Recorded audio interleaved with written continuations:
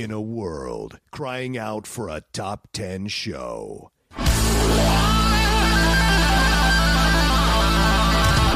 John Roca and Matt Nost are here to bring you the top 10. Take it away, boys.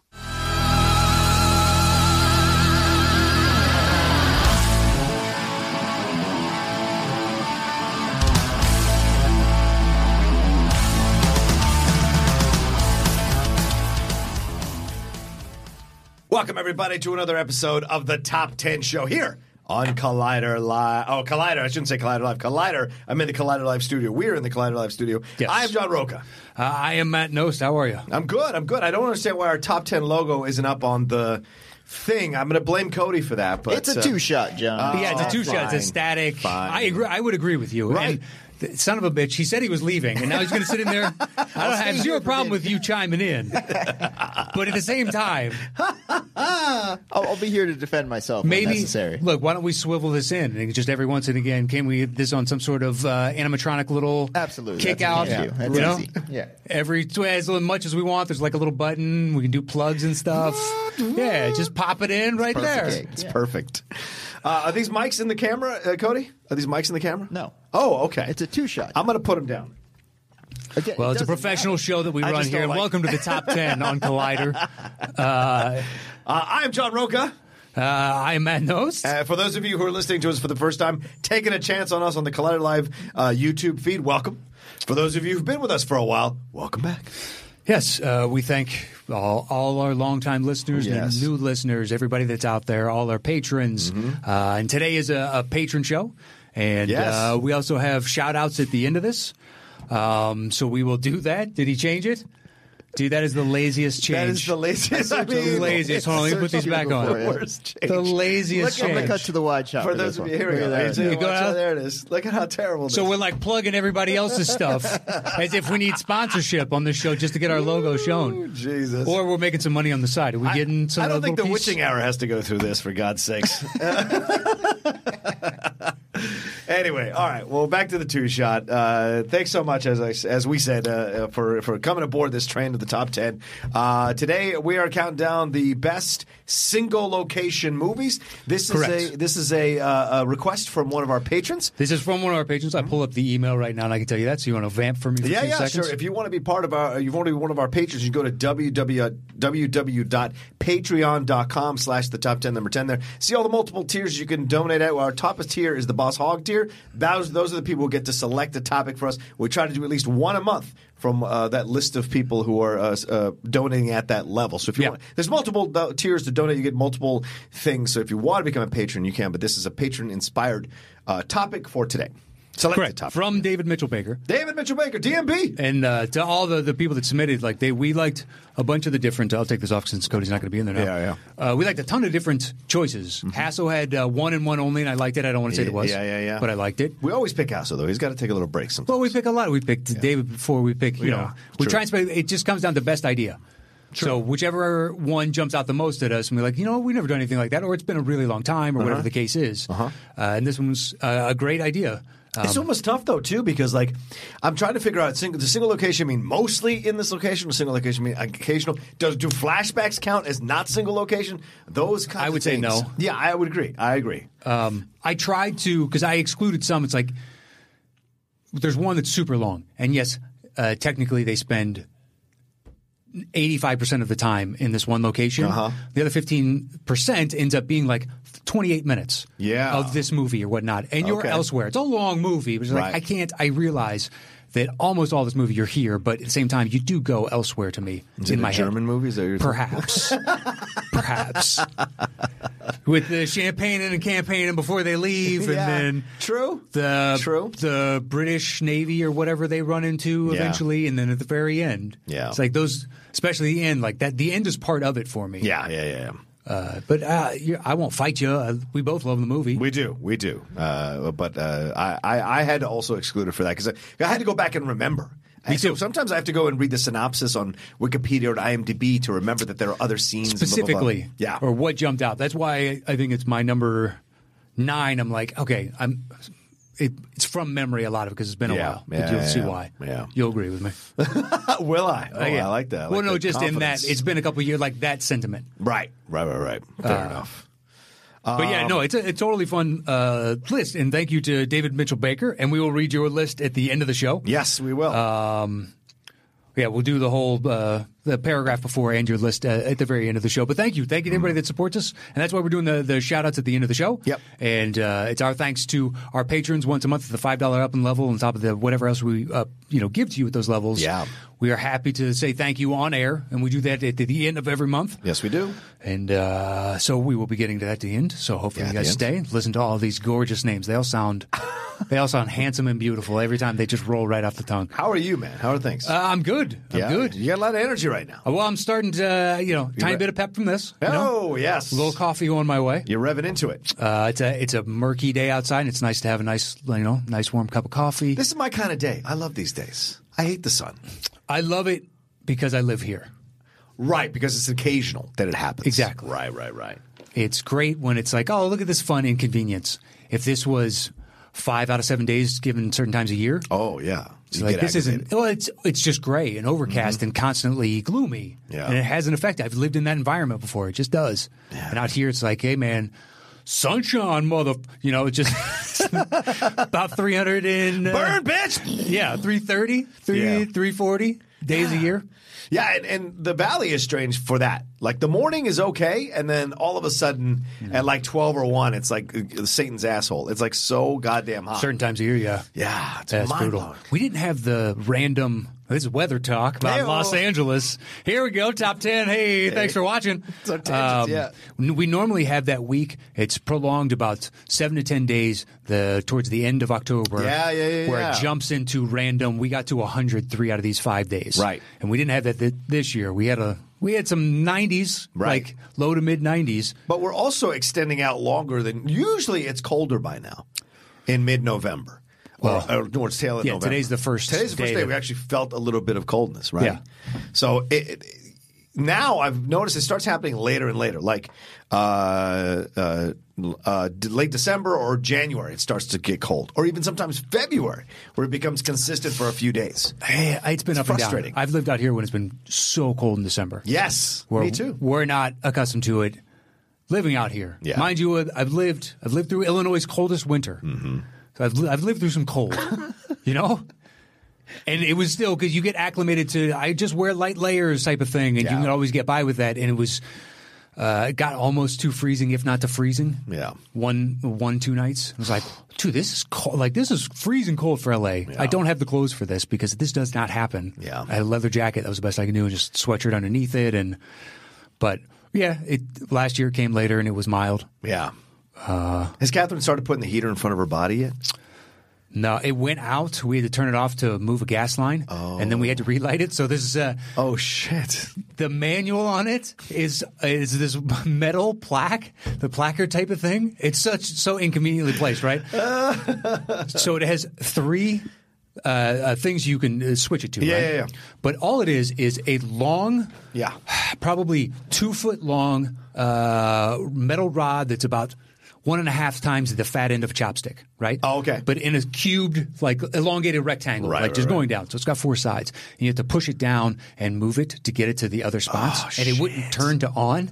So eventually we figured it out. But even to light the pilot light, I had to buy the long matches and then tape 2 of them at their ends so you can get one long enough to light the pilot. It is the bottom of this stinking boiler. Because our charming house was built in 1910, in 1938, when people had longer arms. Or something? I don't know. They had that machine, that little things. Or maybe they just were dumb enough they just turned the gas on for a while and would just throw matches at it. I don't know, but it's a technology that has been, it's still legal. Yeah, sure. It doesn't just kick out gas. There are, governors on it, and you have dials to turn. You turn that down and whatnot. But I'm sure I'm not the only one. But like people, sometimes I have had to watch YouTube videos about how to turn on the pilot light, depending on what furnace or what. Yeah. It's mind blowing how many different types of furnaces there are, and like you have to click that thing, and then you have to hold it, or you have to keep it there for 10 minutes or whatever, and then you have to go inside and try to. Those long extending lighters, those are the ones I've used to light. I bought those. They didn't work. They weren't long enough. Oh shit! Those weren't long enough. No, that's why I had to take. So the match is as long. This scares me. Like you blow your hand off fucking doing that. No, because there's so little gas coming out. You turn it to pilot mode, and then pilot mode is just like a slow release of gas to get the flame going. It's not like it's gushing out. Fucking there will be blood. I don't know. When the house was built, this is obviously they bought this thing. It was probably in the 40s or 50s. Yeah. It's maybe the 60s, but it looks old. It works. We're happy. Fair enough. But finally got it lit right when we didn't need it. It got warm again. Yeah. And then now, thankfully, like today we actually had it on during the day before I left the house. Oh, cool. Yeah. We don't do it. We don't turn. I told her we don't turn the heater on because I burn hot. So to me, I'd rather bundle up when it's cold than to turn the heater on. So she has a portable heater. I'm talking about my girlfriend. My girlfriend has a portable heater that she carries around from room to room and puts distinctly in front of her body. Yeah. And and we're reversed because during summer I will carry around a portable air conditioner that I put in front of my body because she doesn't like to have the AC on because she gets too cold. So I have to carry the AC around this unit. Okay. And we'll leave the windows open, but I have to have it on my body. I'll even sleep with the AC unit on my body, one of those portable ones, because that's the only way. But I have to angle it so that none of it hits her. Oh, yeah. Because she gets so upset if anything hits her. Well, during the summer, I've gotten her to my side to think of like, let's get it cold in here because then you wrap up in the sheets and it feels really comfy. It's nice. And, so long as you got a small bedroom. Yeah. You put it on econo mode, and it gets it up to speed, and then it just only kicks on every once and again, and you don't feel as bad because you don't feel like you're just wasting electricity for your own comfort.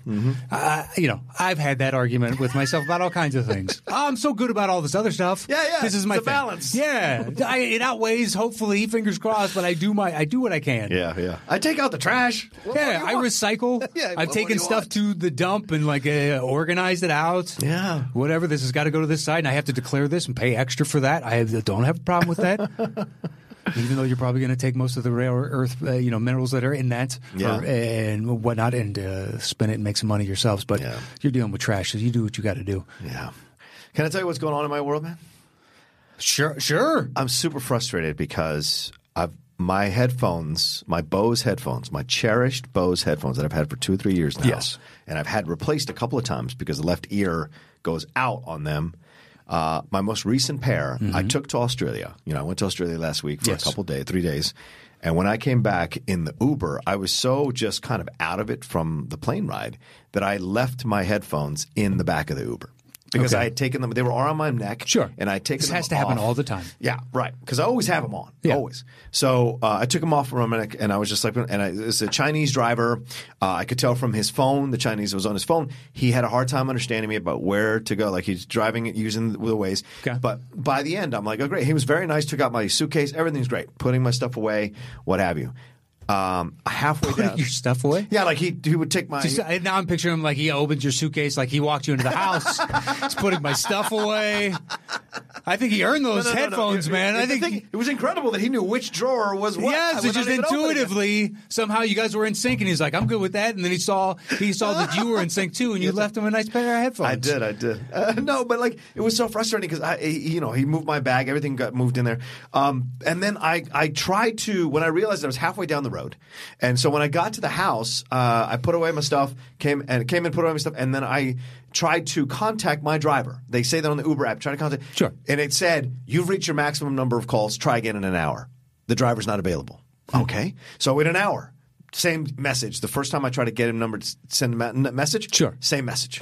So by the third time, the same message came up. Then I tweeted at Uber and Uber support. And they said, we're going to handle it. Don't you worry about it. We'll handle it. We'll get it on top of it. 24 hours later, what's the update? What's going on? We've assigned it to this person. 4 different people were assigned this case for them to come back at me on Tuesday and say, and we're recording this on Wednesday, to come back at me yesterday and say, the driver claims he doesn't have your headphones, so that's it. What the F? This is a $300 pair of headphones. True. But you can't prove that you left them type of thing. I don't know. They could, if they wanted to, probably hide behind that. There has to be some sort of modest insurance within that. Yeah. I don't know. Am I allowed to bully them on Twitter? Yes. Yes. Do it. Go. Am I allowed to bully them on Twitter? Why not? If it means that much to you. Okay. There's only one person that can answer that, and that's you. I guess Is it worth it? Yeah, to get those headphones back, or at least some kind of compensation, that would be worth it. Because the fact that it took them 3 days to get in touch with the driver and get a message, that's ridiculous. The outlaw I know doesn't stand for that. You know, he's a man of action. He would have a plan being put in his place. Right. Don't push me. A military man, step by step. I already reached out to a friend of mine that works at DMV, and I thought to myself, What's the DMV going to do? I was going to forward him the license plate number and then get the information, and then go knock on the dude's door. This is why, just because you got a friend at the DMV, they can't do that. Yeah, I know they can't do that. But I said, like off hours, I texted him and I was like, "Hey, is this possible?" He's like, "If you want to give me another job, absolutely possible. Don't even sweat it. Do you have another job you can give me?" And I was like, "No." And he's like, "Then it can't be done." Yeah, this isn't a movie, yeah, right? Yeah, you're not a cop that I've known, and now you need to run a plate or something, but you got to do it on the hush hush. Can I wear a cop's uniform, walk into a DMV, and ask for? No, you cannot impersonate a police officer in public and get special privilege. No. That's a crime, John.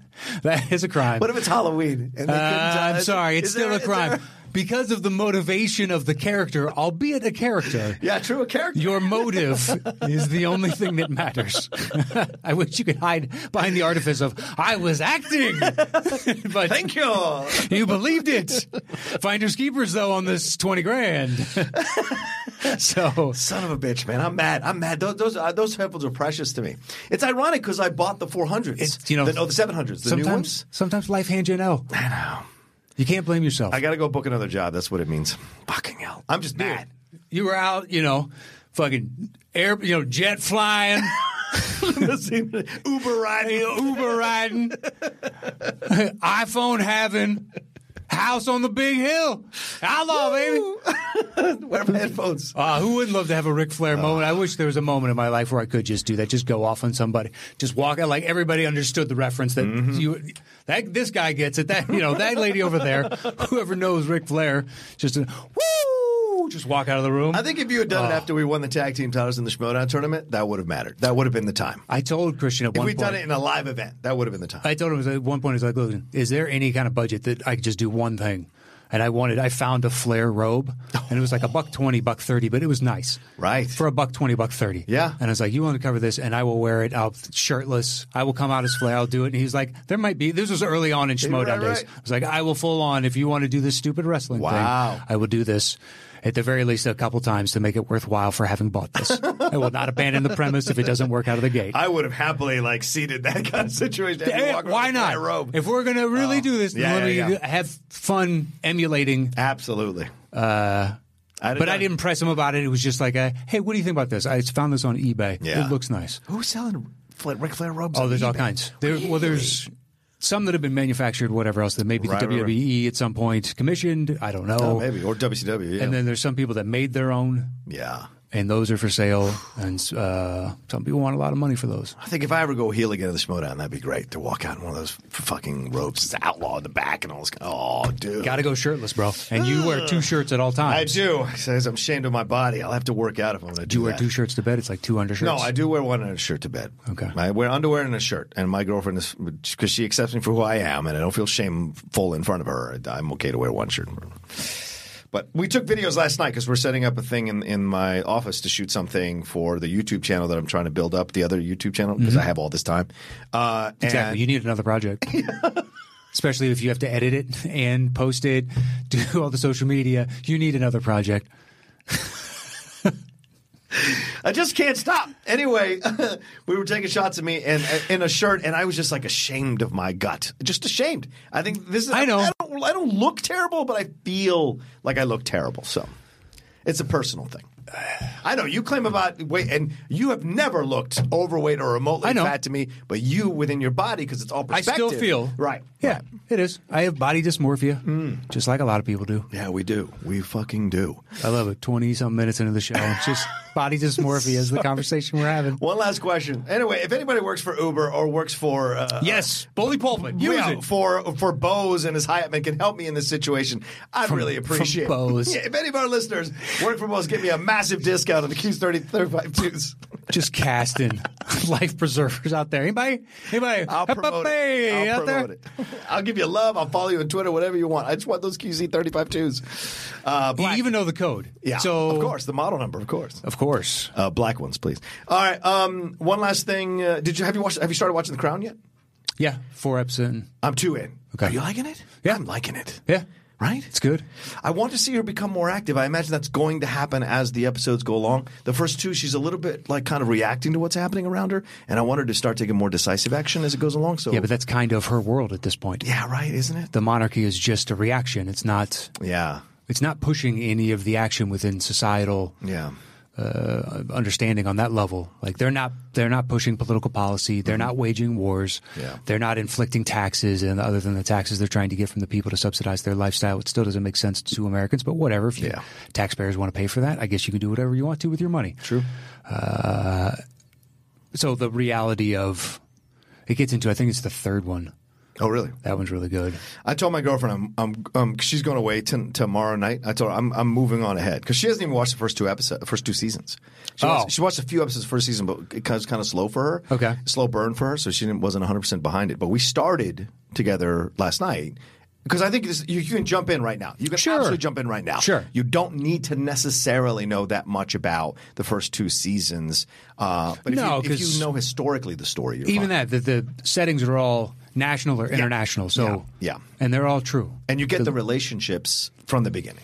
Like the issue between Margaret and Elizabeth, the issues with her husband, the issues with Margaret's guy. All of that is laid out for you. Ever-changing dynamic of who am I, what am I, what's my purpose, what's my goal. Exactly. It's all there. So it was seamless. So anyway, if you haven't watched The Crown, recommend it to all of you who are maybe hesitating watching it on Netflix. All right, let's get into this thing. Let's jump into it, Matt. What do we do here? Once we set a topic, or David Mitchell Baker, and thank you, sir, once again for having done that, set the topic. We went our separate ways and created personal top 10 lists. Showed back up here in camera. I'm doing this. Straight to you, buddy. First, we do our bottom 3. Pardon me. I do my bottom 3. He does his bottom 3. I do my next 2. He does his next 2. Then we trade one apiece. Once we have revealed our personal top 10 list, we create the shows between the 2 of us. Boom. Jumping right in. Let's do it. So I tried to honor as much as the singularity of they were at one specific location for the vast entirety, if not the entire movie. Agreed. And that's why my 9, it's like, I don't know. 10 for me is Locke. That's my 9. Okay. Yeah, good movie. It is. I don't know how much I'm going to go back to rewatch it. No, but you can appreciate it for what it was. Exactly. That's why it's 10. Yeah. It's not bad. It's just like it was really interesting, and Tom Hardy pulls it off. Yes. And it's a dude in a car. Yep. And it is fully engaging the entire time as you see this man juggling all these balls, and will they crash to the ground or will they not? Yeah. Between his family, his job, and his side hustle, so to speak, the one-off occurrence. Tom Hardy is, he's great. He's excellent, and it's full of if you go on the cast list and you see the incredible amount of actors they got to come for voiceover. Voiceover. Tom Holland comes on as his son at the end. And you're like, Tom Holland? What in the world? Yeah. But you hear it and you're like, it's unmistakable. It's fascinating to see it. And the way they're telling the whole story while he's driving in the car. Everything is happening while he's driving in the car. Yeah. It's not like 6 hours later or anything like that. It's legitimately the whole thing's happening. He's driving in the car. There's an inciting incident at the beginning of the movie, near the beginning of the movie, and that's what escalates everything. You find out why he's in the car, where he's going, why he's going to where he's going, and then you get a window into his business, you get a window into his relationship, you get a window into his other relationship, and you get a window into who he is as a human being, and both sides of it. Both good and bad. And by the end, you're like, well, and then it just ends. And you're like, God damn. Yep. It was just a window into this snapshot. And then boom, it was closed. Yeah, it was perfect. Yeah. Just a snapshot. We start at point A and he's already moving, he's on the road. Yeah. And you know this from the trailer. And the best part is we haven't said what this movie's about. We can just talk about the overall arching structure because we can't ruin it. No. He's in the car. But that's what you need to know. Legitimately, he's in the car and it's fully engaging. It's all Tom Hardy of seeing him mentally kind of scramble and the fights he has. Yes, which are great. Yeah, which are great. Yeah, good for him. It's a really good movie. And he's sick. So on top of that, he's dealing with everything else. Yeah. Well, it's the stress leading up to this day. That's why he's sick. Yeah. Right. His body is just tired, and he's gotten to this point. Everything's unraveled. He knew it the whole time. He just couldn't figure out how to do it beforehand. You couldn't stop it, yeah. Yeah. All right, what's your number 9? 9 is my question. Okay. Misery. Oh, I think... damn, that's tough. I don't, so how long does it take them before they get back? And then they're there until at the very end when they're at that restaurant and he asks for the bottle of water and whatnot. Yeah. They're there for, but I don't remember how long. In my mind, it doesn't seem like it's that long until they get there. Yeah, I don't think it is because he's driving the car. Yeah. So he's. I think it starts with him. Is it him just straight driving the car? Straight driving the car, like through the credits and the window and the snow. I think it's all of that. And then you, get the idea of what's happening. I think. There might be a beginning scene with Lauren Bacall at the beginning and then an end scene with Lauren Bacall in that way. Okay. But I don't remember. I don't remember either. Yeah. But I no lie, I legitimately watched maybe 4 or 5 days ago, watched the last half an hour of the movie randomly on one of the channels. It's good, man. It is. That battle between them at the end is psychological terror throughout. Yeah, of course. Of this just unhinged character. Yeah.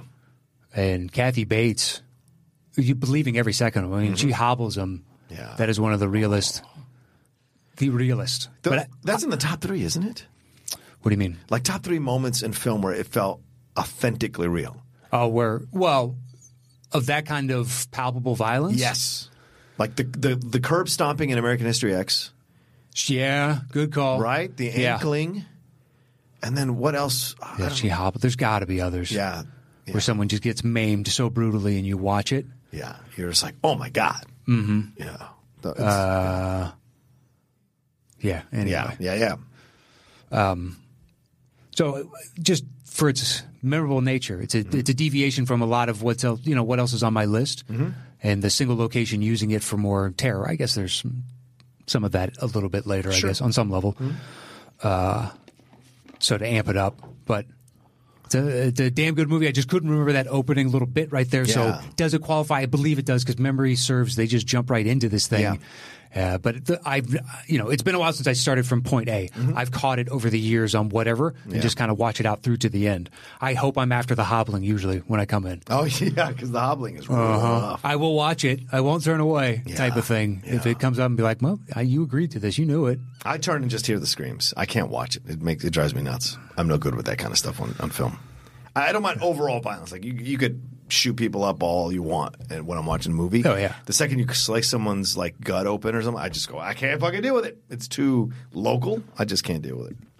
But the Stallone is Rambo in Rambo when he's using the machine gun and people are getting chopped in half at the femur and it comes. So then his leg comes just flying out of direction. That would have been a good 3D movie. Yeah. Good point. Hey, would Hilary Swank's in $1 Million Baby when she breaks her neck? Is that one that feels like single? Oh, brutal. Yeah. Yeah.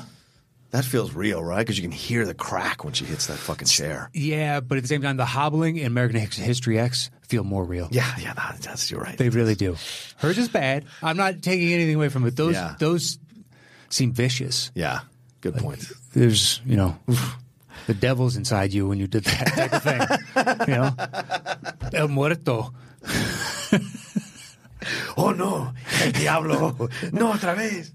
All right. What's your number 8? Yeah?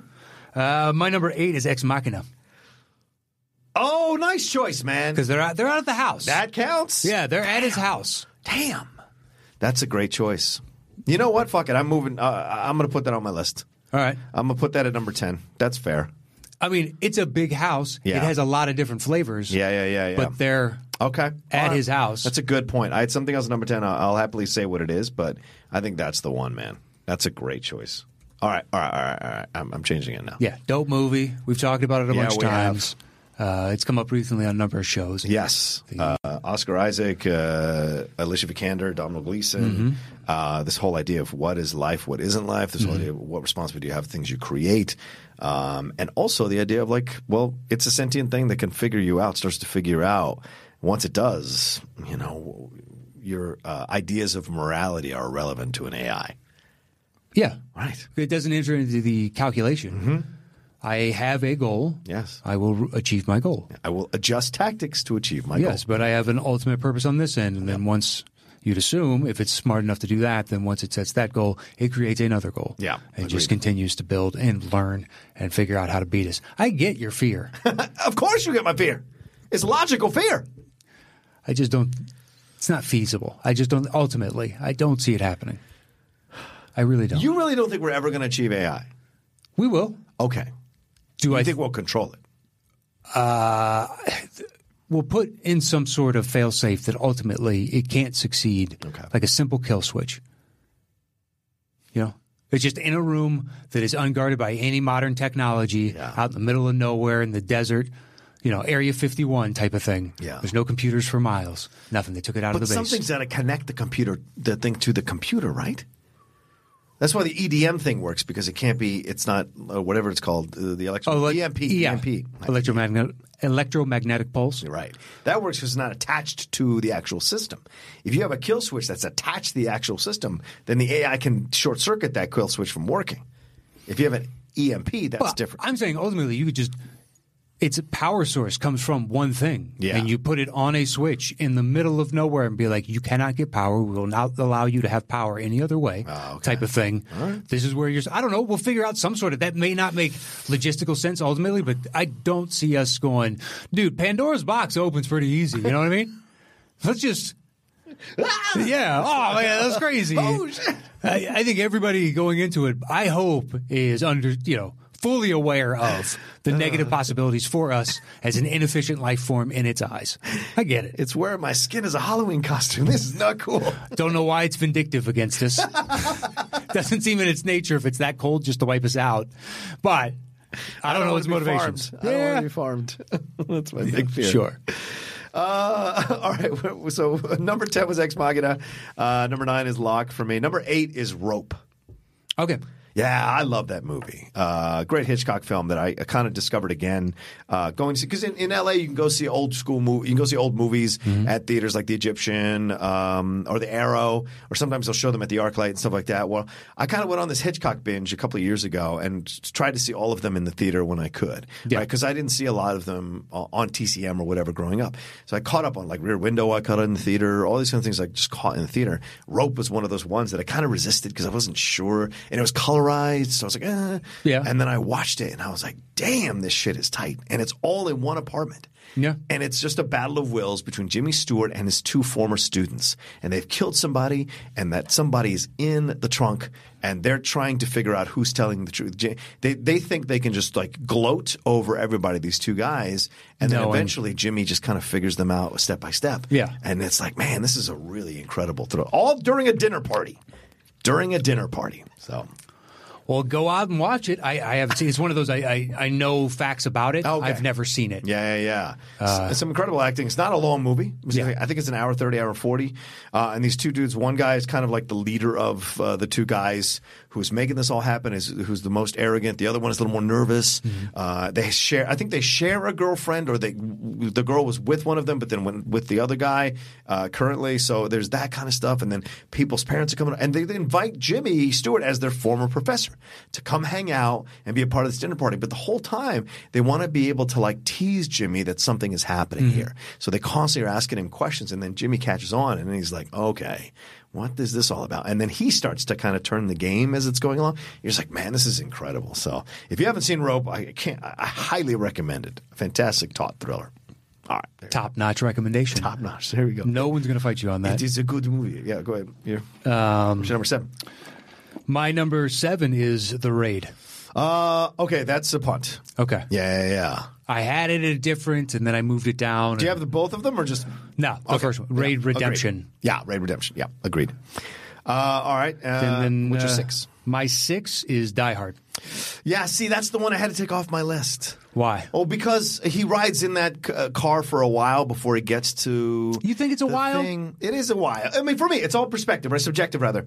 For me, it feels like he's on there for a while, and then there's stuff going outside with the cop when he goes to the convenience store. There's stuff going outside in the helicopters. The other guys. True. So that kind of pulls it away a little bit. And that's why, I won't fight you on it. I think it's a great choice. I wish I could have put it on. It's the. What is that guy's name? On Family Matters. Yeah, Reginald? Yeah. Is it Reginald? Reginald Johnson. Johnson. There you go. That does pull you out of, and dealing with the FBI agents. Right. Johnson & Johnson. Yeah. But the singularity of him once he's inside and it's set up is so tied in with everything about it. Like, to me, It's one of the few that I can think of places that I've been to that I know that the movie was shot there. Yeah. Just like, we talked about it a couple of weeks ago. Mm-hmm. Oh yeah, there's Nakatomi Plaza. Nakatomi. Oh, that's crazy. Yeah. That's Die Hard. I don't know. You're like, what can I say that hasn't been said? I mean, who is watching us for the first time that's never seen a movie and it's like, hold on, Die Hard? You know, that's out there. Die Hard? Wait, what is that? Is that a German film? Is that a French film? Die Hard. I don't know. Germanic pronunciation. So somebody out there check me on that. But wait, I gotta look that up now. Die Hard in German. Die Hard. Seems a little harsh. This is a comedy show, by the way. Don't get all fucking offended either. I'm not worried about it. Go ahead. I'm the one that said it, so if you were offended, that's fine. I'm more than willing to admit it was terrible, so I have zero problem with that. The German translation of Die Hard is Stirb langsam. Stirb langsam! Stirb langsam! Can you do that with any Germanic phrase? I think so. That's unfortunate. This is great. Look at the 10. This is a funny site. 10 really goofy German translations of famous movie titles. Dodgeball is straight in the balls. That's what it translates to in German. Okay. What is it? Does it have the Germanic? Oh, does it? Wohl auf die Nuss. Straight in the balls. Animal House is called I Believe a Horse Kicked Me. Ich glaub, mich tritt ein Pferd. I'm sure I'm going to get so much shit for that. Airplane is the unbelievable journey in a crazy plane. Nice. Not on the nose at all. The wild comedic adventure on a jet. Perfect. Blades of Glory is translated to the Ice Princes.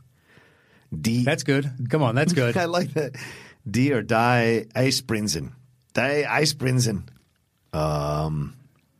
What else is there? Oh, I guess that's it. That's funny stuff. I like that. Yeah. What else can you say about Die Hard? Yeah, I think Matt nailed it there. There's so much. But if you want to say the exclusion is too much, then maybe a case could be made. You on it. I know, but a case could be made. It was just for me. And that was your 6? That was my 6. Okay, my 7 is another Hitchcock film called Lifeboat. Okay. Yeah, if you haven't seen Lifeboat, it's a fantastic black and white film. I think it's late 30s, early 40s, right in the middle of World War II. And the film is about what happens when the Germans sink a boat, and the Germans they sink the ship, but in sinking the ship, the submarine that was used cracks as well, or whatever, it crashes into the boat. So the Germans spill out of the submarine, and the people in the boat spill off the boat, and they scramble onto a lifeboat. And so a combination of the two? Exactly. So it's like it's like this whole kind of psychological thing on the lifeboat. So everything happens essentially on the water and on the lifeboat, and they go back and forth figuring out who's doing what, and a couple of them are injured, and then it's like as this goes along, and a couple of the German guys start to like work people mentally and like they initially play like they're victims. They were unwittingly part of the Nazi or whatever. I think it's Nazi or World War I part of the German army, and it starts to, and then eventually slowly it starts to turn, and you're just like, oh shit. And Hume Cronin is in this. Mr. Cocoon, he's real young in this film. And I think Charles Lawton is in this as well. But I know William Bendix, the guy who played Babe Ruth in the old school film. This is a fantastic film that whenever it's on TCM, I will watch it for a little while because it's essentially theater because they're all in that lifeboat the whole time, and you're trying to figure out who is trying to work. It's like Survivor for an hour and a half. So that's what I would say. If you haven't seen it yet, it's so damn good. All right. I mean, you haven't seen it, so what I haven't. Discuss? I know, but at the same time, it's one of those. It's a Hitchcock. Yeah. There's only so many, and everybody knows that both of those are good. Yeah. I just haven't for whatever. I've seen most of his others. I think people come around to things as they come around to things when they're ready to. Yeah. That's the way I feel about movies. My number 6 is Moon. That's a punt. Yeah, I figured. Okay. I don't know what that look meant. No, just that I knew I had it lower, and I knew you'd have it higher. That's all. Okay. Yeah. So as some speculate out there, then that was a time that you were gaming the system to make sure that it ended up. No. I know. Oh, but others have some people think postulated that we would go, you know what? I'm going to devalue my own opinion just to fuck over the other guy. No, I'm sorry. This is still my opinion. It comes in at 6. Yeah. That's fine. Yeah. That's fine. There's nothing wrong with that. Yeah. Well, before we get to my number 5, I'd like to put a plea out to anybody listening right now. If you have a hookup for Disneyland, you could help me out with it, whatever that is. You've got to, employee passes or know a guy who knows a guy or whatever the case is. I would thoroughly appreciate it if you could reach out to me via our email address at top10podcast, all spelled out, at gmail.com. So it's top10podcast at gmail.com, all spelled out. And whatever you can do, I would thoroughly appreciate it. I can do some sort of barter trade with you, give you a gift certificate to the shop. I'm not entirely sure, whatever you would want in exchange for it. But, my wife and I have been going for about 15 years or so now, every year at Christmas. And this year, after having bought a house and basically sinking all the cash we have into this house, a little tight this year, and don't know if we're going to be able to go. So we're basically reaching out to anyone we can think of and see if we can get some help out there from someone. So if you're an individual out there that potentially could help, I would once again thoroughly appreciate it. Just email top10podcast at gmail and hit me up there. Let me know. And thanks in advance to anybody that does email. I thoroughly appreciate, just that simple act in and of itself. And before we jump back into the rest of our lifts, why don't we take a quick break and hear this word from our sponsors? Wow, that was nice. I appreciate us doing the work for the sponsors, but we appreciate the sponsors being on the show. Yes, damn straight we do. Damn straight we do. Each and every week we thank you. Yes. And all right, so my number 5. Yeah, continuing the list. Jumping right back in is 127 Hours. Yeah, I haven't seen it yet. I don't know why. It's one of those ones. It's just a kind of. Do you really recommend it hardcore, man? Look, it's Franco at his best. Yeah. It's a dude that's pinned by a boulder because you know that. Yes. Because from the trailer. From the trailer, but I remember him on Letterman before the movie came out. The actual guy? Yeah. Oh, wow. Telling his story. Wow. And you start thinking about it and you're like, it's crazy. Like, to saw through with a dull blade your own stinking arm to escape out of there. It was incredible to watch. Utterly incredible as he's trying to get himself out and knowing that he's pinned there and he goes through every form. Basically, he gets himself to the point of, I'm going to die. Yeah. And it's him lashing out because he cuts his arm off. There's no other motivation. Could you do it? I would hope so. I don't know. Like, you'd have to go into someplace mentally, right? Yes. Like, so. Yes. Yeah, this isn't an everyday activity. I mean, you get through the skin once you get to the bone. That's where you're with just a dull blade? Yeah, with a dull blade. It's going to take you forever. To the bone. Yeah. The smart thing would be just to break it. I know. Oh, so you lose It would take less time, and it's easier to cut through the meat if there's no bone in the way. Wow. That's if I am strong enough to start cutting off my arm, I hope I'm strong enough to break it on top of that. It almost made me throw up. The idea of breaking my own arm and hearing the crack is sickening. And then he plays it into the camera. He's pulling out the guts. Like right into camera. 3D? Yeah. Danny Boyle just took a hard zoom straight in. I don't know how he was at a rack focus or hits the camera perfect. Too bad they don't show this at the Muppets Theater at Disney where you put the glasses on. Yeah. It sprays you with water and like bubbles come out and all that. You really get the effect. Just blood on your face. Oh, no, look. Exactly. It's wisping around, so there's like a wind effect as well. Spraying like, I'm getting, oh my God. It's just brutal. You get slapped in the face a little. This 4D is incredible. Oh, dude, the re-release on this. If we don't get 5%, copyright Top 10 2019. For the end of the year. We'll get our lawyer on that. I'll gladly work the system, the whatever that is that it shoots. That is our idea, guys. Absolutely. Don't you take it. All right, that's your number 5. Mm-hmm. I'll watch it. I'm sure I'll watch it soon. My number 5 is Dog Day Afternoon. Okay. Yeah, I kept it. Go. It's a little bit of a cheat.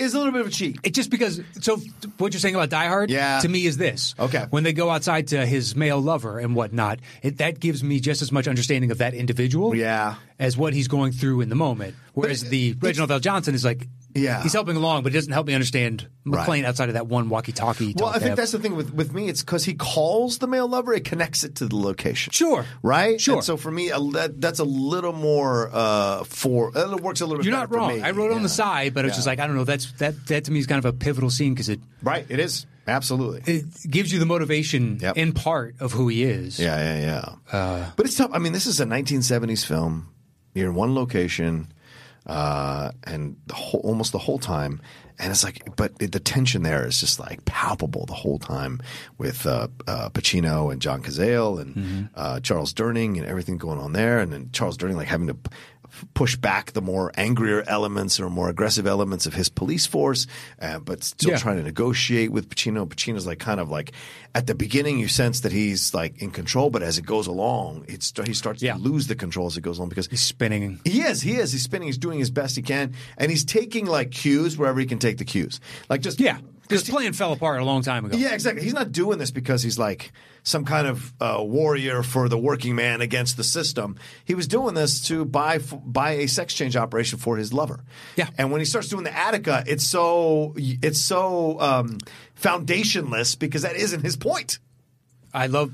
At least I read years later that was an improv line from him, and the crowd, they're regular people, and they just started chanting it back because Attica just happened. It was a cry of the underclass or the subjugated or the poor or whatever going, yes, stand up, like fight back type of thing. Yeah. To get that from a New York City crowd, just of random strangers going, hell yes. Like, oh, wow, that is crazy. That gives you an understanding of the psychological profile of society, at least in New York City at that time. Certainly in the 70s. Hell yeah. You assume that's got to be reflective, probably the same way it is today. The larger cities have a lot of those individuals, and they're spread out everywhere else. Yeah, I don't disagree with you. That's for sure.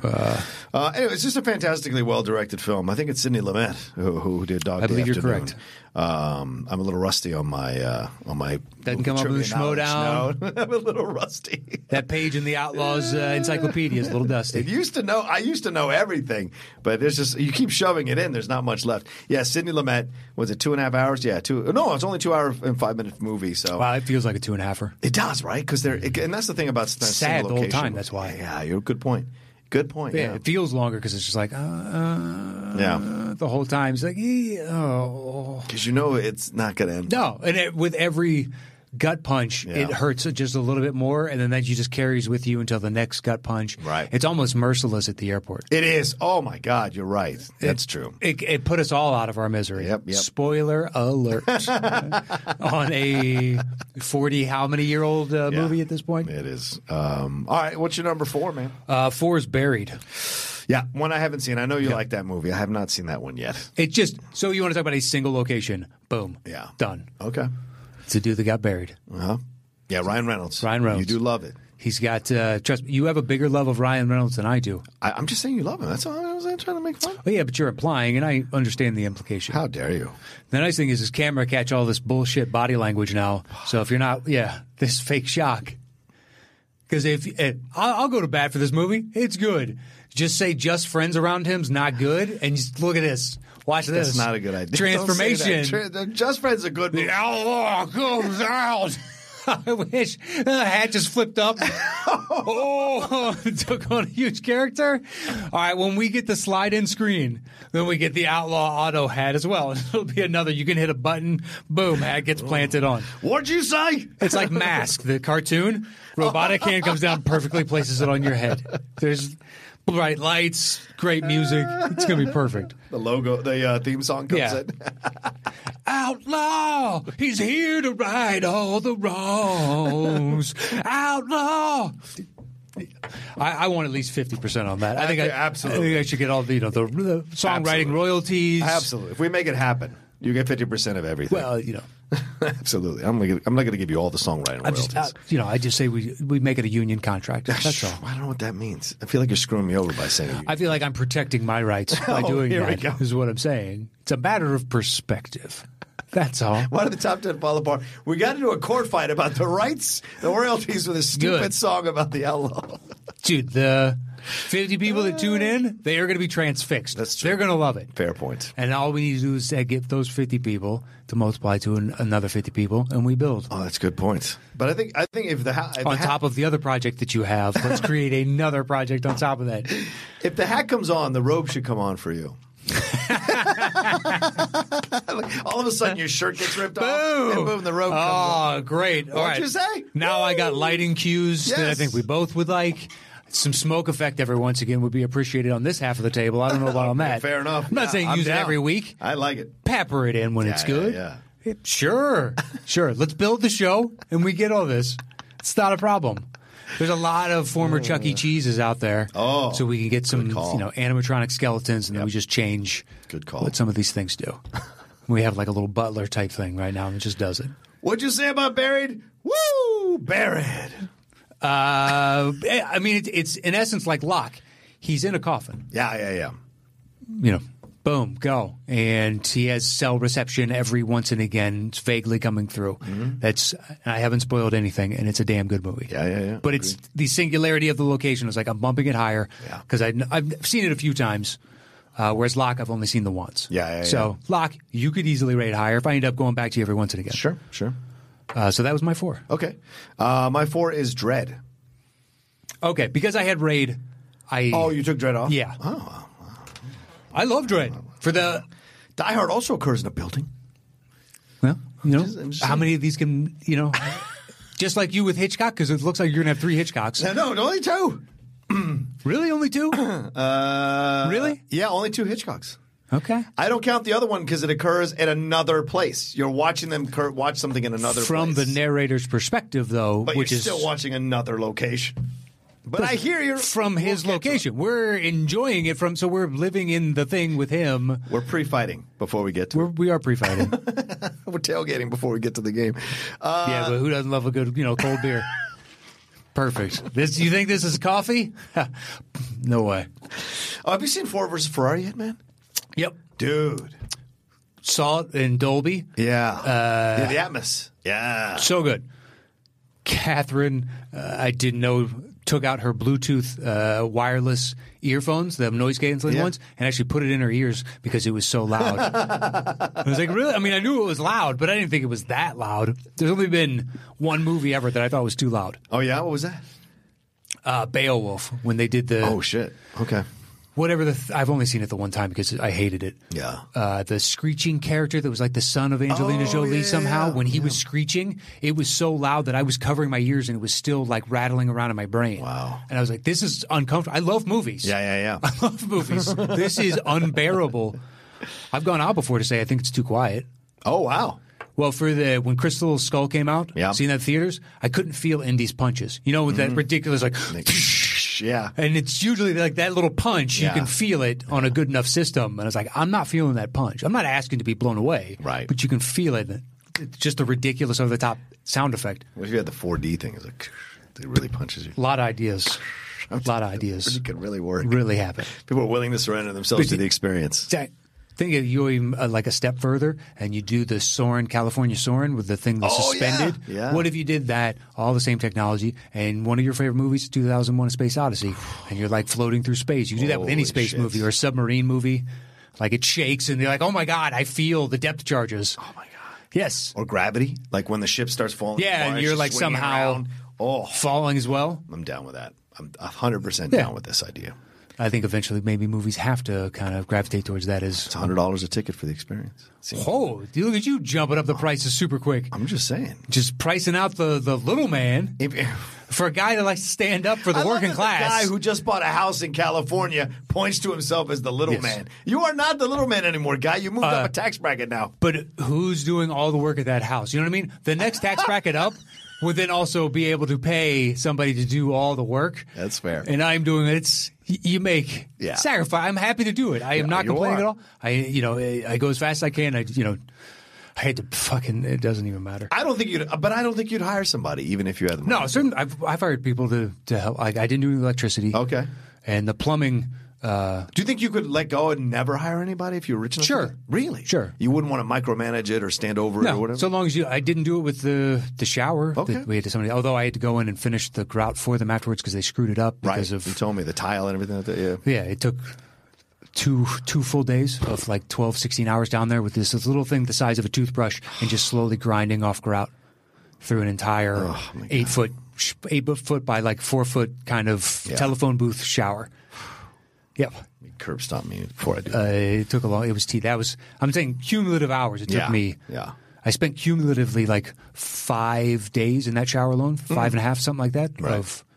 Because I had to tear it down 3 separate times, technically. Yeah. Wow. So that alone, that took a lot of time. But you add up the hours. I'm at 5.5 full days of hours working on this shower. Yeah. That took me a week and a half of like nonstop. I'm down there for 12 hours. Right. That was not, I put in a couple 16-hour days destroying a shower. That was just one of a whole list of projects that have had to be finished. Good times, man. I love it. But I'm in decent shape, so yeah, you are. Enjoying that. So Dread was my number 4. Like I said, great stuff here from Carl Urban, Lena Headey. Domhnall Gleeson again. Domhnall Gleeson, yes. It's so incredibly well directed. Yeah, the guy from The Wire. Can never remember his name. Okay. Let's see. Who's that? Oh, it was Stringer's partner. Why am I blanking on his name? The guy that was technically number 1, but Stringer. Wood Harris. Yeah, he was in Remember the Titans. Right. He's been in a ton of different stuff. Yeah. He's in this. Can't remember the. Olivia Thirlby is his partner, the female. Okay. I couldn't remember her name. Yeah. She is someone that I don't understand why she never blew up. Because she's never given a bad performance.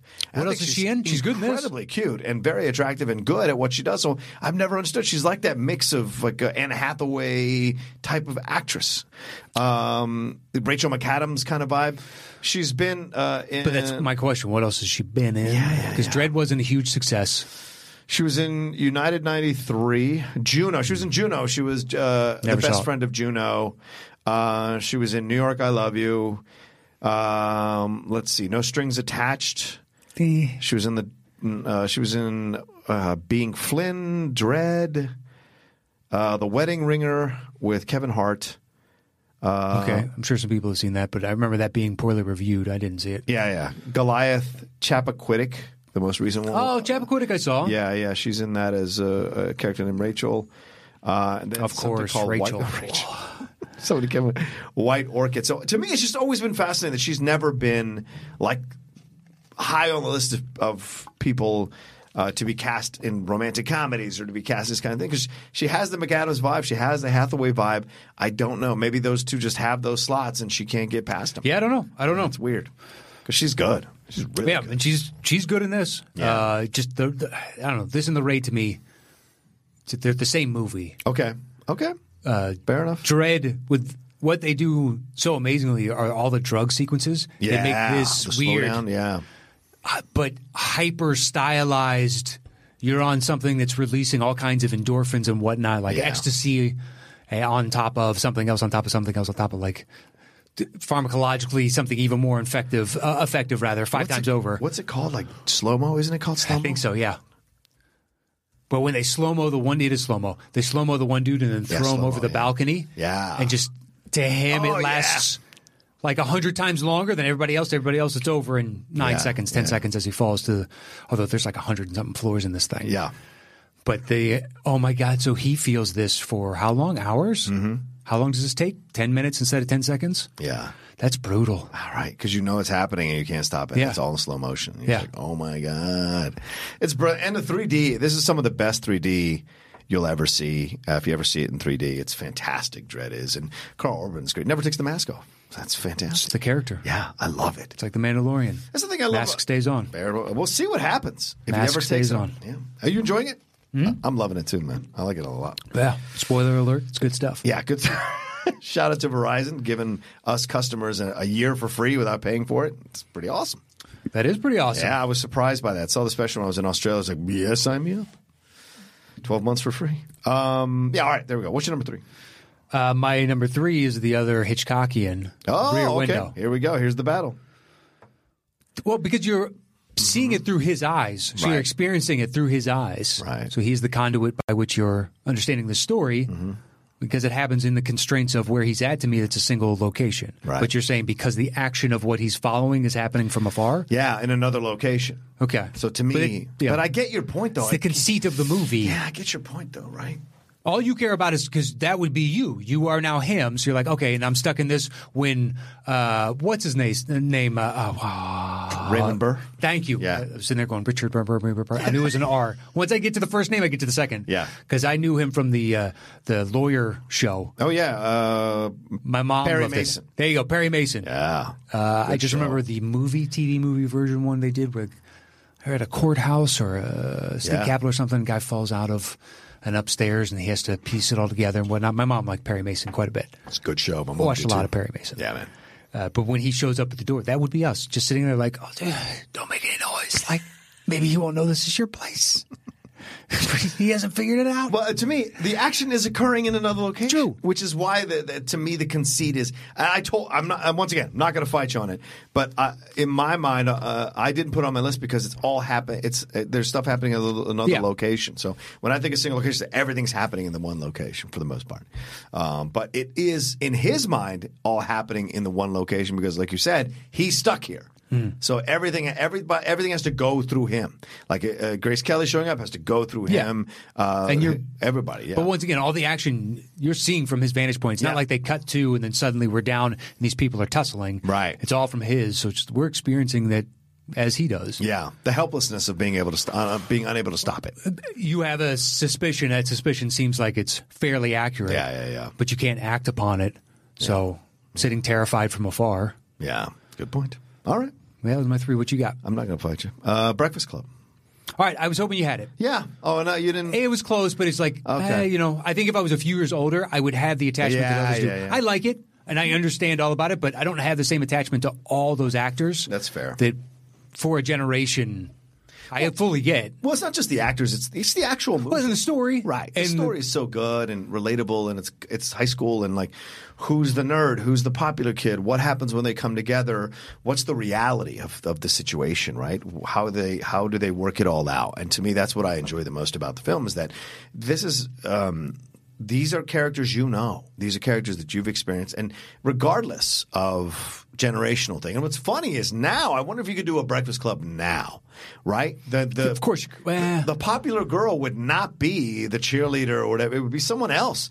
We don't know that. Right. When was the last time you were in high school? High school. Now the nerds rule the world. The nerds would be the cool kids in high school, not the jocks. So I'm told. Yeah. But I don't know if that's still the case. Yeah. Is it blue state to red state? Like in the red states, are the athletes still the coolest kids, or are the nerds? And in the blue states, is it the nerds or the athletes? I don't know. I still think it's nerds now. I would imagine it's just a general appreciation more for all of it. There's a lot less negativity. That's where I don't think this movie could work. I hope so. Because they would never allow for stereotypes to be displayed like this. Yeah. It's like, you're the jock. This is you. Yeah. You're the nerd. This is you. You're the emo goth. Here's the misunderstood young youth in Judd. But that's the gift of the movie is we True. presented these stock characters or stereotypical characters, but then we see behind the curtain about what's constructed these kids, and it's mostly the parents and the society and the school teachers, right?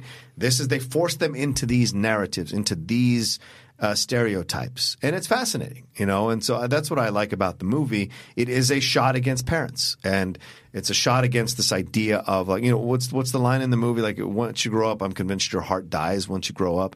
And it's like, Ali Sheedy says that. And so it's like, okay, it's this whole thing of like fighting against the system that's been set up for us to feel this way about ourselves and have to fall into these caricatures so that we can exist within the construct of the system. And they're breaking the system by having these emotional, vulnerable, honest exchanges, both positive and negative. Yeah. Because there are some negative exchanges where Claire says to Anthony Michael Hall's character, like, Kevin, I'm not going to – I don't know if it's Kevin, but something like that. I'm not going to say hi to you in the hallway. It's not how it works. And he's all like, what are you going to do? That kind of thing. So, Because, you're viewing someone from afar and you've built up a preconception about who they are and what they are and the construct of high school and the ridiculous pecking order that is created. Yeah.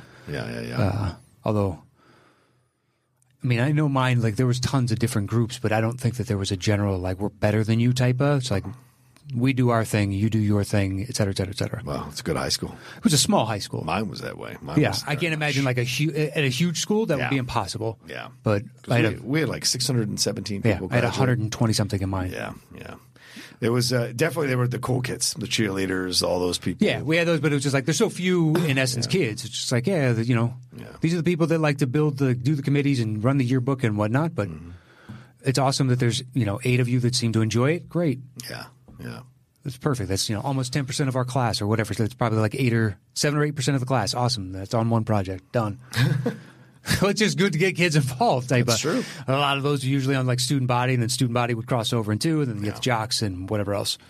And the kids that would go just past property line to smoke cigarettes. Oh. You used to be able to smoke at lunchtime at my high school. Yeah. Mine too. So you had to bring a note from your parents. Yep. It was a smoking designated area. And ours, it was the back of the high school under the stairs. You could smoke there. The smoke, whatever they had a name for it. I can't remember what it was called. Maybe a smoking area or something like that. I got caught smoking at school one time in gym class.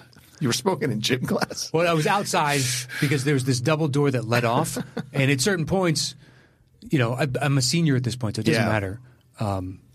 And I went outside to have a cigarette, knowing if I can hotbox it and get it down quick enough time, I can make it back before he gets back. Right. And as I'm finishing going to throw it, there was this perfect rain gutter where the upper part, when it met it, and there was a gap between the coupling. Oh. So you just perfectly throw your cigarette and it's gone. Yeah. So there's no proof of. You just got to huff this thing down as quick as you can, get through as much as you can until you feel like you're going to get caught. And gym teacher caught me, but he liked me because I was a good guy, and I also at that time it was okay. I enforced on a couple younger bullies. Yeah, okay. They were taking care of other kids and just kind of put them in their place of, you're not the biggest dog out here. Right. Because it was mostly seniors in my class, but there'd be a couple juniors, a couple sophomores or whatever, kind of sprinkle it in. So he was just like, kind of, I'm not going to say anything, but don't do it again. Yeah. And I was like, this is never going to happen again. I won't say anything. So thank you very much. And he just was like, walk on in. Well, he was like, meet me afterwards. We'll smoke a whole pack. It could have been. Could have been. I had weirder teachers in high school. Yeah. What's your number 2? 2 was Moon. Oh, okay. Go ahead, man.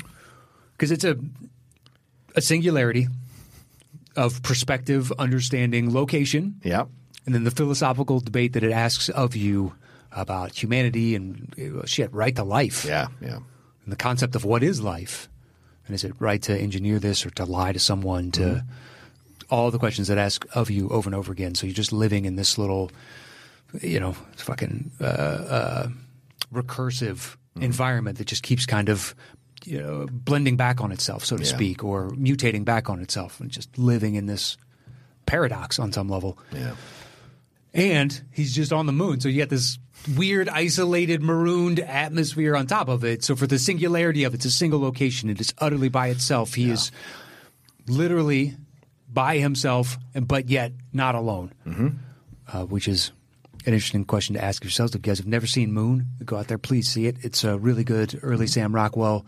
When he's showing the world, he has the chops that he's gotten the Oscars for later on. Yeah. Duncan Jones, fantastic job directing that film. David Bowie's son. Yeah, I'll be interested to see if he gets nominated for Jojo Rabbit. Yeah, right? I liked it. So did I. I thought it's one of my favorite movies of the year. Yeah. I was on FYC earlier today arguing for Taika Waititi as Best Supporting Actor nomination. 100%. I think he should absolutely be nominated. 100%. The high wire act of portraying Hitler for comedy, yet not losing the bubbling side of. Right, the bubbling, ugly, angry, violent side of him. Well, because of the beauty of the conceit of the character. Yeah. Where that character springs from. Yeah. Couldn't create those thoughts because it can't think like that. Yeah, exactly. So it's a beautiful little, look at this rascal type of version. I was just keeping it warm. That's what best friends do. That line killed me in the theater. I can't wait to watch it again. Yeah. I really can't. But then when he gets really upset at him, you see the Hitler come out. I feel like we're spoiling, Fair enough. Good point. I feel like, All right. So that was your number 2? That was my 2. All right. My 2 is the punt from earlier, The Raid. 2. Okay. Good for you. I had it as high as 6. That and Die Hard were flip-flopping. I just think because I removed Die Hard, I have to put this here in my opinion because I think this is a film that I absolutely thoroughly love. And you had Dread where? I had Dread at 4. Really like this, cinema construct here. I was more focused on the fact that there's a lot of these that are one-name movies on my list. I didn't even think about the idea of it being like a building construct for a number of my choices. Location. I got your location right here. Right here. But yeah, this thing, I mean, you do start out in the back of the van, but once you get there, and it's the rest of the movie. That is nothing. That tells you really nothing about the character until they get into the chaos. Yeah, man. And the somehow believable and completely unbelievable story as it unfolds. Yeah.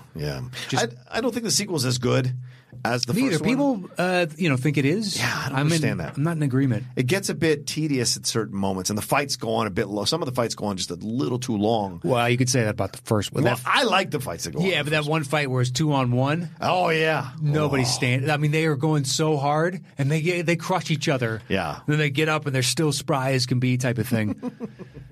It's fantastic to watch. Utterly fantastic. Yeah. Thoroughly enjoy that film. Perfect choreographed chaos. Yeah. Do you think the American remake will be any damn good? I don't know anything about it. I can't imagine. Yeah. How do you do? Yeah. I mean, it's not Old Boy. No. It's a simpler story, but yeah, I guess you could. I don't see why not. Yeah. I mean, perhaps. It's martial arts heavy, so when was the last time like a super martial arts heavy movie like that hit huge stateside? No. I'm not saying it's not possible, but it's been a while. Yeah, no, I agree with you 1,000%. It does not happen that often. It does not happen that often. So you're right. I mean, and it's the only way you can get away with this fighting style. I think Crouching Tiger, Hidden Dragon was the last one before that one, and that's martial arts. Kind of to an extent, it's more right. It's the fighting and that's more fantasy and all that. Yeah, right, exactly. Yeah, no, this one's it's just a specific style of action to pull off visually what we associate with these types of movies. Yeah. I always wondered why the villain never got more work that I saw. Yeah. I'm not saying he's not working steadily in Southeast Asia somewhere and just crushing it. But maybe that's what he's doing. He I hope so. Want to do more, like cross over into American stuff. It's possible. Because those two of them show up in Star Wars in the Force Awakens. The scene where everybody makes reference to Ellis. Yeah. Kanja Club. Kanja Club. Yeah. To me, he was the standout. Every once again, those dudes pop up, like in Parasite, the dad. I was like, oh, that's the dude from The Good, the Bad, and the Weird, I think it's called. Song Kang-ho. And I liked him. He's my favorite part of that movie. And I tweeted that because I interviewed him here at Collider for Parasite, and I had no idea. This guy's like the Robert De Niro of Korea. I believe it. Yeah. When I met him, I could believe it. Incredibly nice guy. Very giving, very fun, cool dude. He crushes it in Parasite. He really does. But I had no idea. People were like, you don't know who you've interviewed. This is the Robert De Niro of Korea. Dude, he was cool. He was totally chill. He had an awesome shirt. My God, go see that interview on YouTube. It's a fantastic shirt. It's like you don't know who, was it Sarah R.O.? Right. Who that was until you knew who that was. Yeah. And then you're like, oh, I get it now why you guys, hold him up to be your Babe Ruth, Barry Bonds, Mike McGuire, whatever, super slugger. I get it. Yeah, agreed. And hopefully he was clean. I don't care if he took. I would just want to know that so I can understand the reference of his numbers. Yeah. But I don't care, athletes. Just disclose it. Sure, you can take whatever you like. Yeah. It seems dumb, but it's your life. So long as it's allowed within the rules, go crazy. Yeah. All right, what's your number one? Is it the same? I hope so, 12 Angry Men. 12 Angry Men. Hell yeah. It's the easy no-brainer. First movie I thought of. Another Sidney Lumet film. Yeah, his first film. Yeah. There you go. Based off the Reginald Rose play. He did a bunch of TV work before this. Yes, he did. Sidney did, yeah. It is genuinely one of the ones from that era that anybody now can go back and watch, and you get sucked in because the pacing is just as good as these people become to assess what they view the truth or how they're viewing the truth right now. Yeah. And Fonda basically pleading for the accused. Yeah. And how that conversation develops throughout with 12 Angry Men. Yeah. Nobody wants to be there. It's a hot day in, New York? Yeah. And all you hear about that means it's hot and super muggy. Like just the type of humidity that you shield yourself from now as an adult. Doesn't happen out here. No. Thank God. No. We both moved away from it. Yeah. heavy humidity is when you walk outside and you're instantly just sweating because it's just wet. Yeah. Yeah. Going back to Orlando, that was what was like the feeling going back to for that live event. Mm-hmm. Walking out of the hotel before I went to bed that night, just walked for a couple of miles. Yeah. You're just like, oh my God. You feel like you're wearing the atmosphere. Yeah. Like it's just decoding you. Yeah. Like, it's like someone threw a massively large, warm towel on top of your body. Mm-hmm. And you're just like, oh God. It's the worst thing. It's a Southern hug right there. Oh, good call. I like that. Yeah. That's a nice way to put it. It is a nice way to put it. Henry Fonda, Jack Warden, Ed Begley Jr.'s dad. Ed Begley's in this thing. He plays the old man, juror number 10. Oh, my God. Who's the dad in Christmas Vacation? Oh, I know you're talking about. Yeah, I forget the actor's name. He was in, what, Necessary Roughness? Yes. He was in. It's a long E.G. Marshall. E.G. Marshall. Good point. Yeah, he's in there, and so there's so much that goes on into that. And I directed the play back at Florida State, so it's a fun play to do. It's a fun movie to watch. And Matt's right; it totally holds up. It still holds up. It's written so well. You know all those people, and so you've experienced them in your life. And when the change happens, Lee J. Cobb versus Henry Fonda at the end, there, you're just like you're heartbroken. You were hating this guy through the whole film, and then when you find out the reasons why, and it's not highlighted in a massive way. It's just there, and he has his moment, and you're just like, oh my God, wow. So, yeah, bringing his outside bullshit into a conversation that it's not a part of, right? Which is what we said about this show. We may disagree with us, and we're happy to have the disagreement like a civil conversation. Yeah, but if it comes like you motherfucker, you're like, all right, well, there's no way we provoked this in you. Yeah, so. Yeah. This is something else. This is. Yeah. I will not respond, but if you need to vent, go right ahead. Yeah. You got to work something out. You do. Let me know. That's fine. Get it out of your system. Puke it out. Puke it out. Puke it out onto the world. Yeah. Yeah. Exactly. I feel so much better. I'm glad. But it has nothing to do with whatever we're doing. Absolutely zero. All right, well, that's our separate top 10 list. Have they been putting the graphics up? We should read our top 10 list. For the graphic, right? Okay, sure. We can build that in for them. Go back to that type of style to help them out because I think I sped through the last one. Yeah. Not to say I'm not going to watch it, but there's no point. Of course.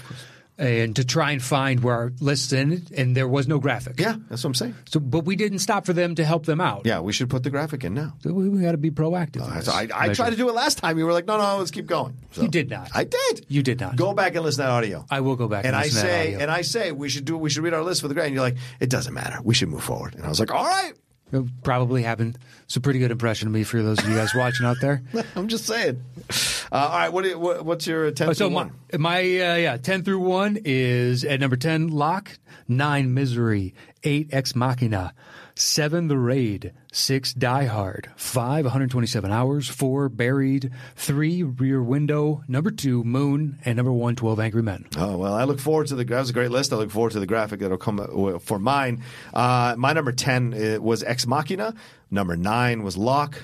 Number 8, Rope. Number 7, Lifeboat. Number 6, Moon. Number 5, Dog Day Afternoon. Number 4, Dread.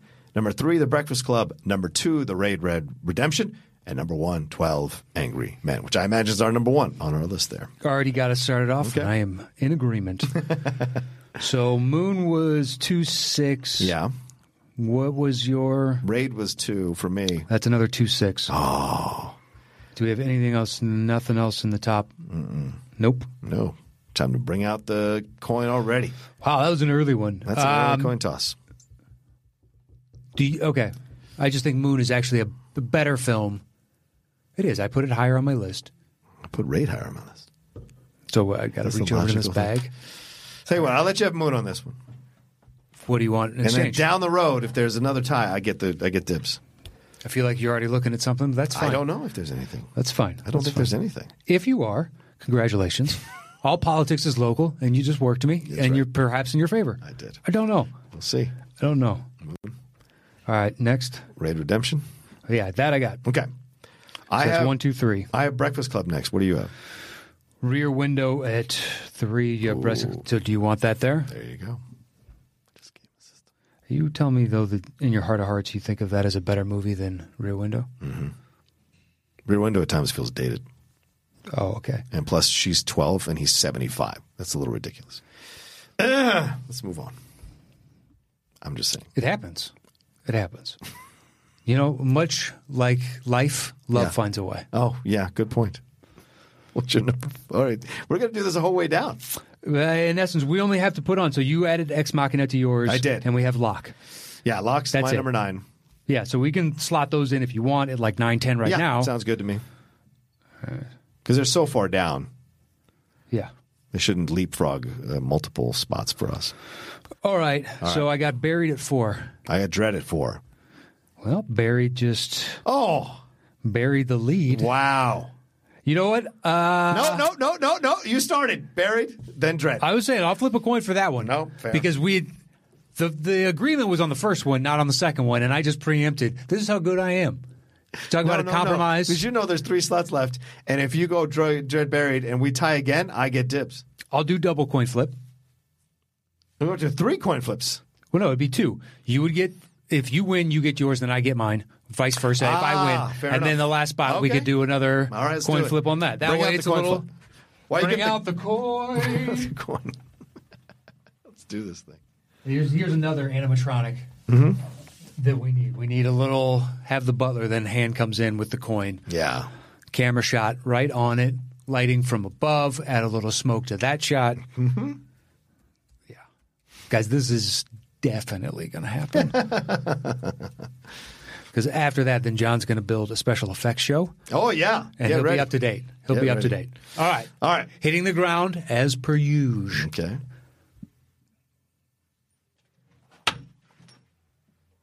That is a Batman. Oh, wow. I don't know if that counts, but okay. I'll accept it. Do you want to contest the flip? No, that's fine.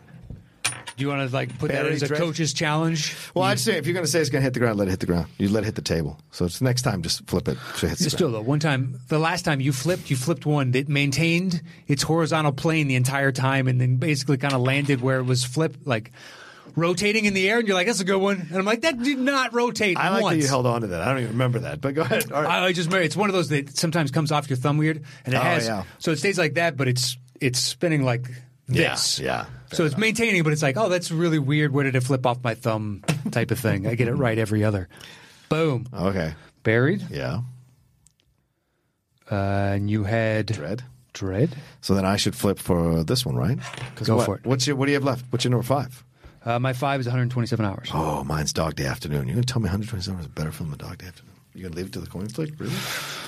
I would say 127 Hours is actually better than Buried. I probably should have had that higher. I'm going to switch that. So I'm going to put 127 there. Oh, now you're going to put Buried over Dog Day Afternoon? I think you got to put Dog Day.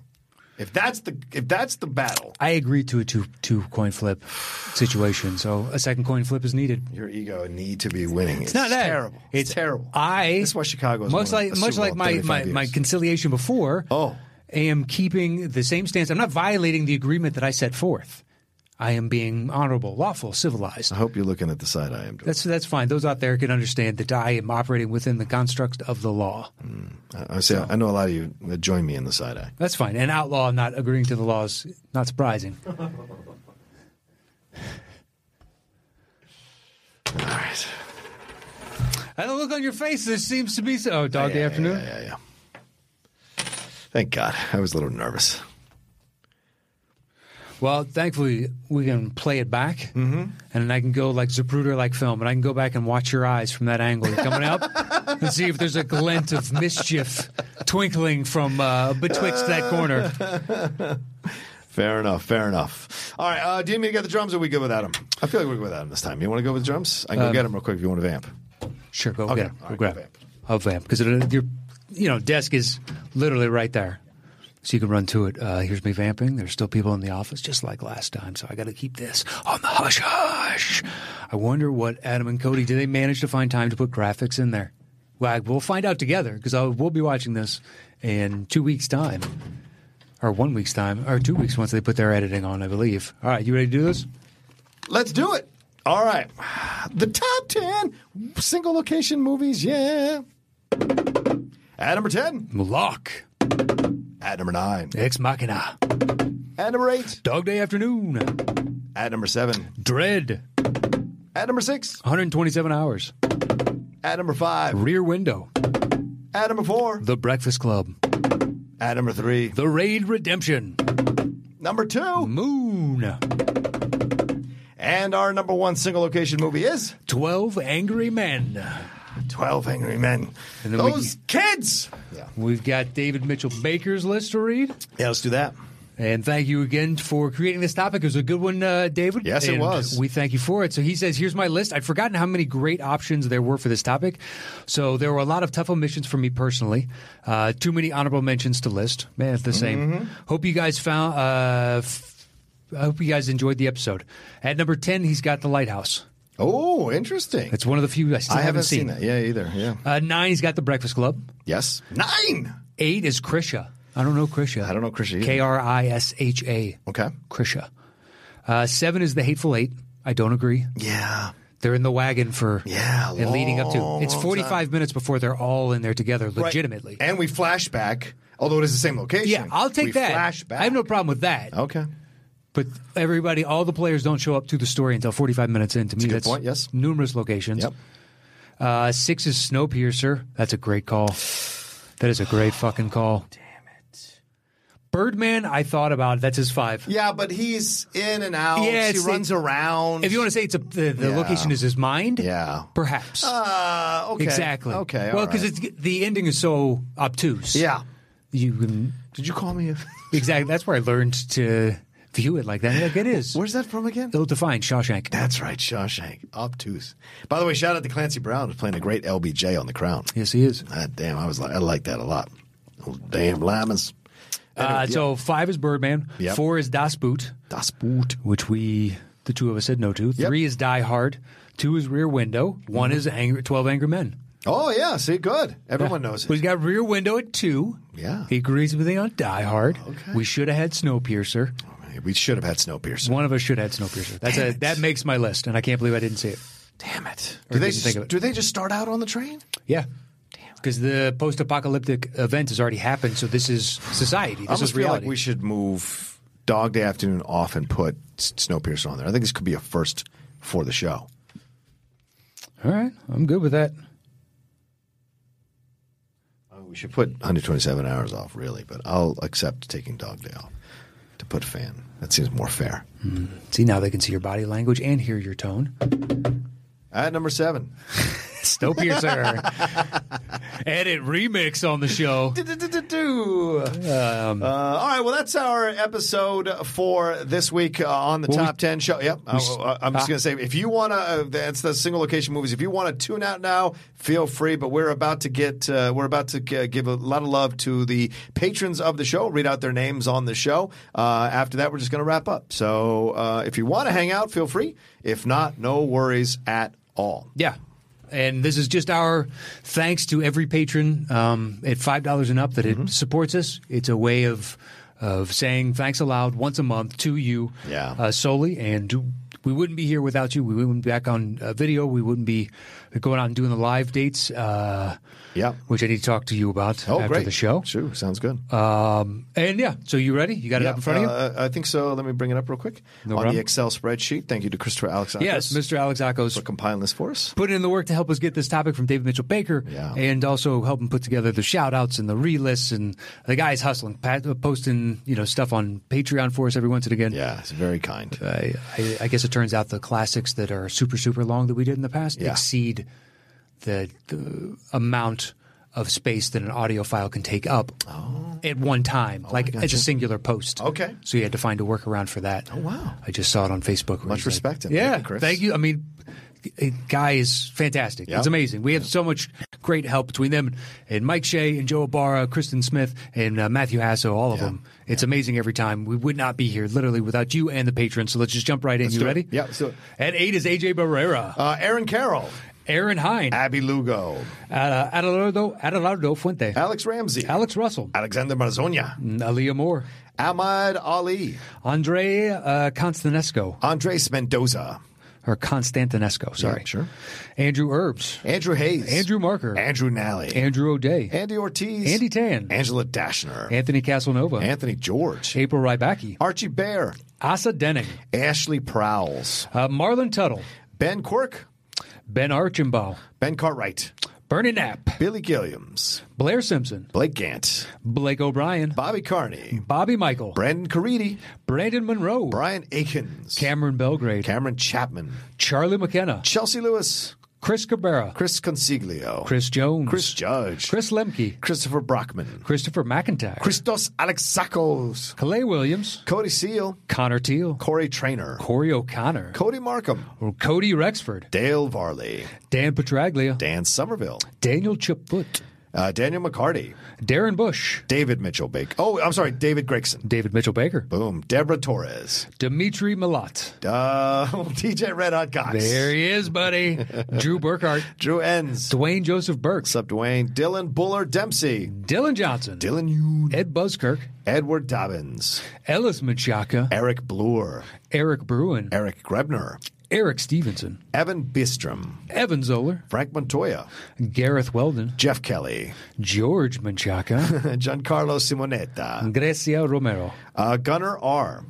Hans Eskelson, Haley Morton. Houston Bodley, Ian Horner. Ian Brick Beltran Lopez, Ewan Williams. Isaiah Hoffman, Jacob Pullen. James Appleby. James Nost. Yes, sir. Oh. He, thank you so much, Dad. I wonder if you're listening as of right now. Shout out. Thank you, Mr. Nost. Thank you, Mr. Nost. Him and my father-in-law, they're both supporters and listeners of the show. Thank you so and he much. gave me guff a couple weeks ago based on a book for not having To Kill a Mockingbird. Oh. And I was like, you're probably right. That's a fair point. You're probably right. Fair point. Oh. James Leggett, James Petty. James Trapani, James Winstead. Janvia Canizar, Jason Bradshaw. Jason Lau, Jason Schrum. Jeff Saliba, Jen Kemp. Jeremy Bowers, Jeremy Metz. JIC 317, Jim Payne. Jim White, Joe Hyun Yon. Joe Farrelly, Joe Ibarra. Joey Anthony, Johannes Schmidt. John Dowse, John Keefe. Jonathan Garrow, Jonathan Chase. Jordan Wiltshire, Joseph. Oh, okay. Joseph Burt Whistle. Joseph Viola, Joshua Stetz. Josh Lawrence, Josh Mabry. Josh Murphy, Josh Sachs. Joshua William, Joshua Wynn. Juan Reyes, Johanna Linavirta.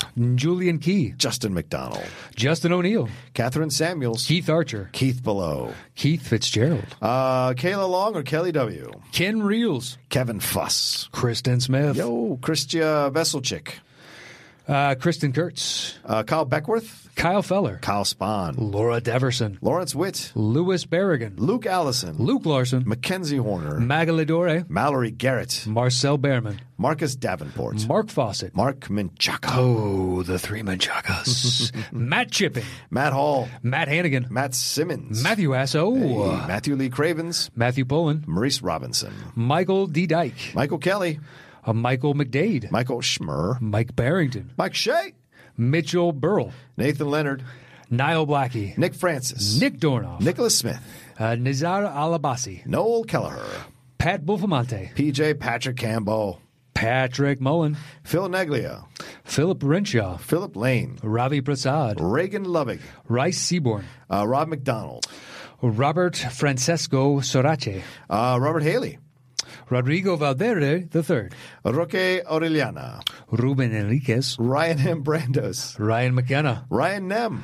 Scott Lynch, Yeah. Scott Zarnicki.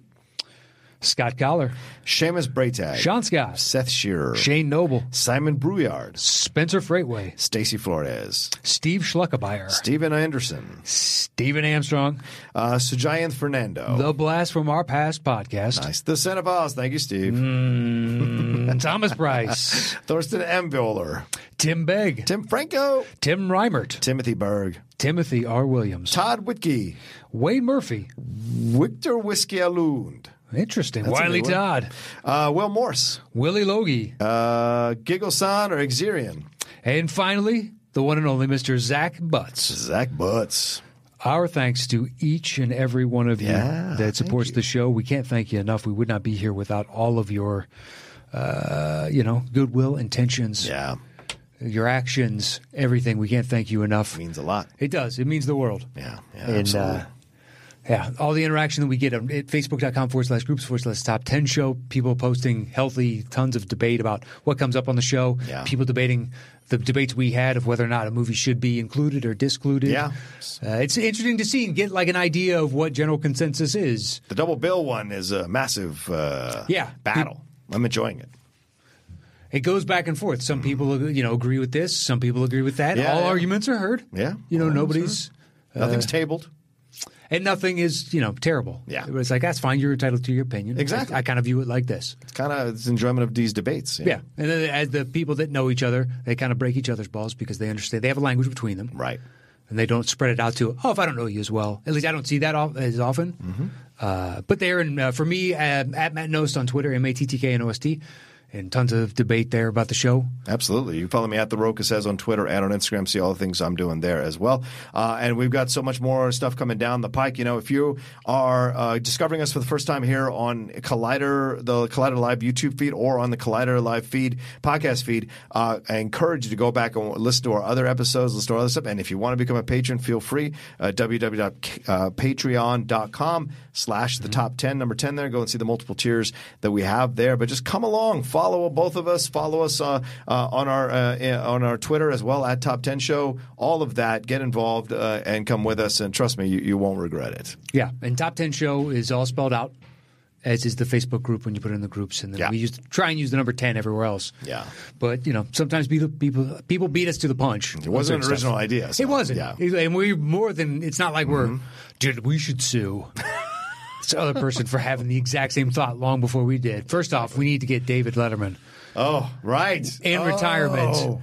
And retroactively go back the idea of... That'd be the greatest thing ever if we get David Letterman on the show. Almost impossible, but it'd be the greatest thing ever. Almost. I would say with a guaranteed certainty, 99.9% impossible. There is a chance. There's always a chance. We'd have to go to Indiana, I imagine. I think he lives in Montana. Oh, Montana. No, maybe it's upstate New York or something. All right. But either way, we'd have to find out. Pretty sure he's got a big piece of property and he chills out there. Never say never, man. You never know. Yeah. I'm with you. Never say never. Never say never. I love Fievel was the fucking never say never again. Then they went west. Fievel goes west. An American Tail? Yes. Is that what it's called? American Tail. American Tail. The fucking Wish Upon a Star. Yeah. Love that movie when I was a kid. That James Ingram song. That's right, yeah. There are no cats in America. I loved that movie as a kid. Clearly. Much love. Saw it in the theater, I think, more than once. And had the VHS when it came out and was excited for Fievel Goes West. And I liked it. Yeah. At that time. I liked it, but knew it wasn't as good as the first. And I couldn't tell you last time. But I've seen that movie a lot. Like that, Land Before Time. Oh, yeah. People love that Land Before Time stuff. That first one? Don Bluth, yeah. I've seen that so many times. Wow. Okay. The ones after that, maybe one or two here or there. Yeah. Because it took them a while, I think, for the second one to come out. It's a different window, like you said about Breakfast Club. That's your kind of... I was still a kid. To me, I was too old for it. Yeah, I was like 7 or something when that came out. Yeah. His Littlefoot and his mom, and yeah, she dies, and this fucking leaf in a puddle. And oh, my God. Stop it. You're ruining for the new generation. It's fine. Okay. That's pretty early on. Yeah, okay. In the movie, early. You mean? Yes. Oh, okay, fair enough. He loses his mom. It's not like Bambi. It's a Bambi thing. Yeah. Yeah. No, it's in the beginning. Well, I'm glad they didn't show that for Bambi. That'd be a little more traumatizing. Mom? Anyway, all right. Well. There it is, guys. We're closing on that. You already in it. Thank you so much, everybody that tuned into the Top 10 this week, and especially on Collider. If you can't find us and you're listening, you find us, just go to the Collider Live feed wherever it's at, and you can find the show there. Yep. And the video comes out a week after our show comes out, and that comes out on Tuesdays for our patron members. Right. We should explain that. Yeah. If you're a patron member, you will get the video on the day of that the audio drops. Everybody gets the audio when it drops. Yes. No matter what feed. If you're subscribing to the Collider Live feed or subscribed to our Top 10 feed, you get the audio the day it drops. But the video is reserved for patrons. What was it, $20 and above? $10 and above. $10 and above. They get the video a week ahead of time. After that, you all get and we're dropping them on Saturdays, from what I understand, currently at Collider, and then maybe that'll adjust to Fridays. But for right now, look for the video on Saturday. So but it's there for you, on Monday. First thing, if you don't have anything to watch when you tune it up, you're like, I like to watch things at work, because some people tape on Sundays for release on Monday, but Monday's kind of a slower day. Yeah. So hey, check us out on Monday. Let us know what's going on. Yeah. We'd love to see, or have this discussion then. If you guys are just getting to it, hit us up. Hey, I just watched this. Really good, blah, blah, blah. Or how didn't you have this? And sometimes it's like, I don't know, that's not a triple build me because of X, Y, and Z, but I understand your points. It's a healthy conversation. But that is it this week for the Top 10 Show. We're almost at 4,000 views on the first episode. That's not bad because it dropped out of nowhere. Out of nowhere. We have almost 4,000 views pretty much 2 days ago as we're recording this. Yeah. So that's pretty incredible. So keep coming aboard, ladies and gentlemen. All right, we'll talk to you next time. That's Matt Nost. I'm John Rogan on the Top 10 Show. Take care.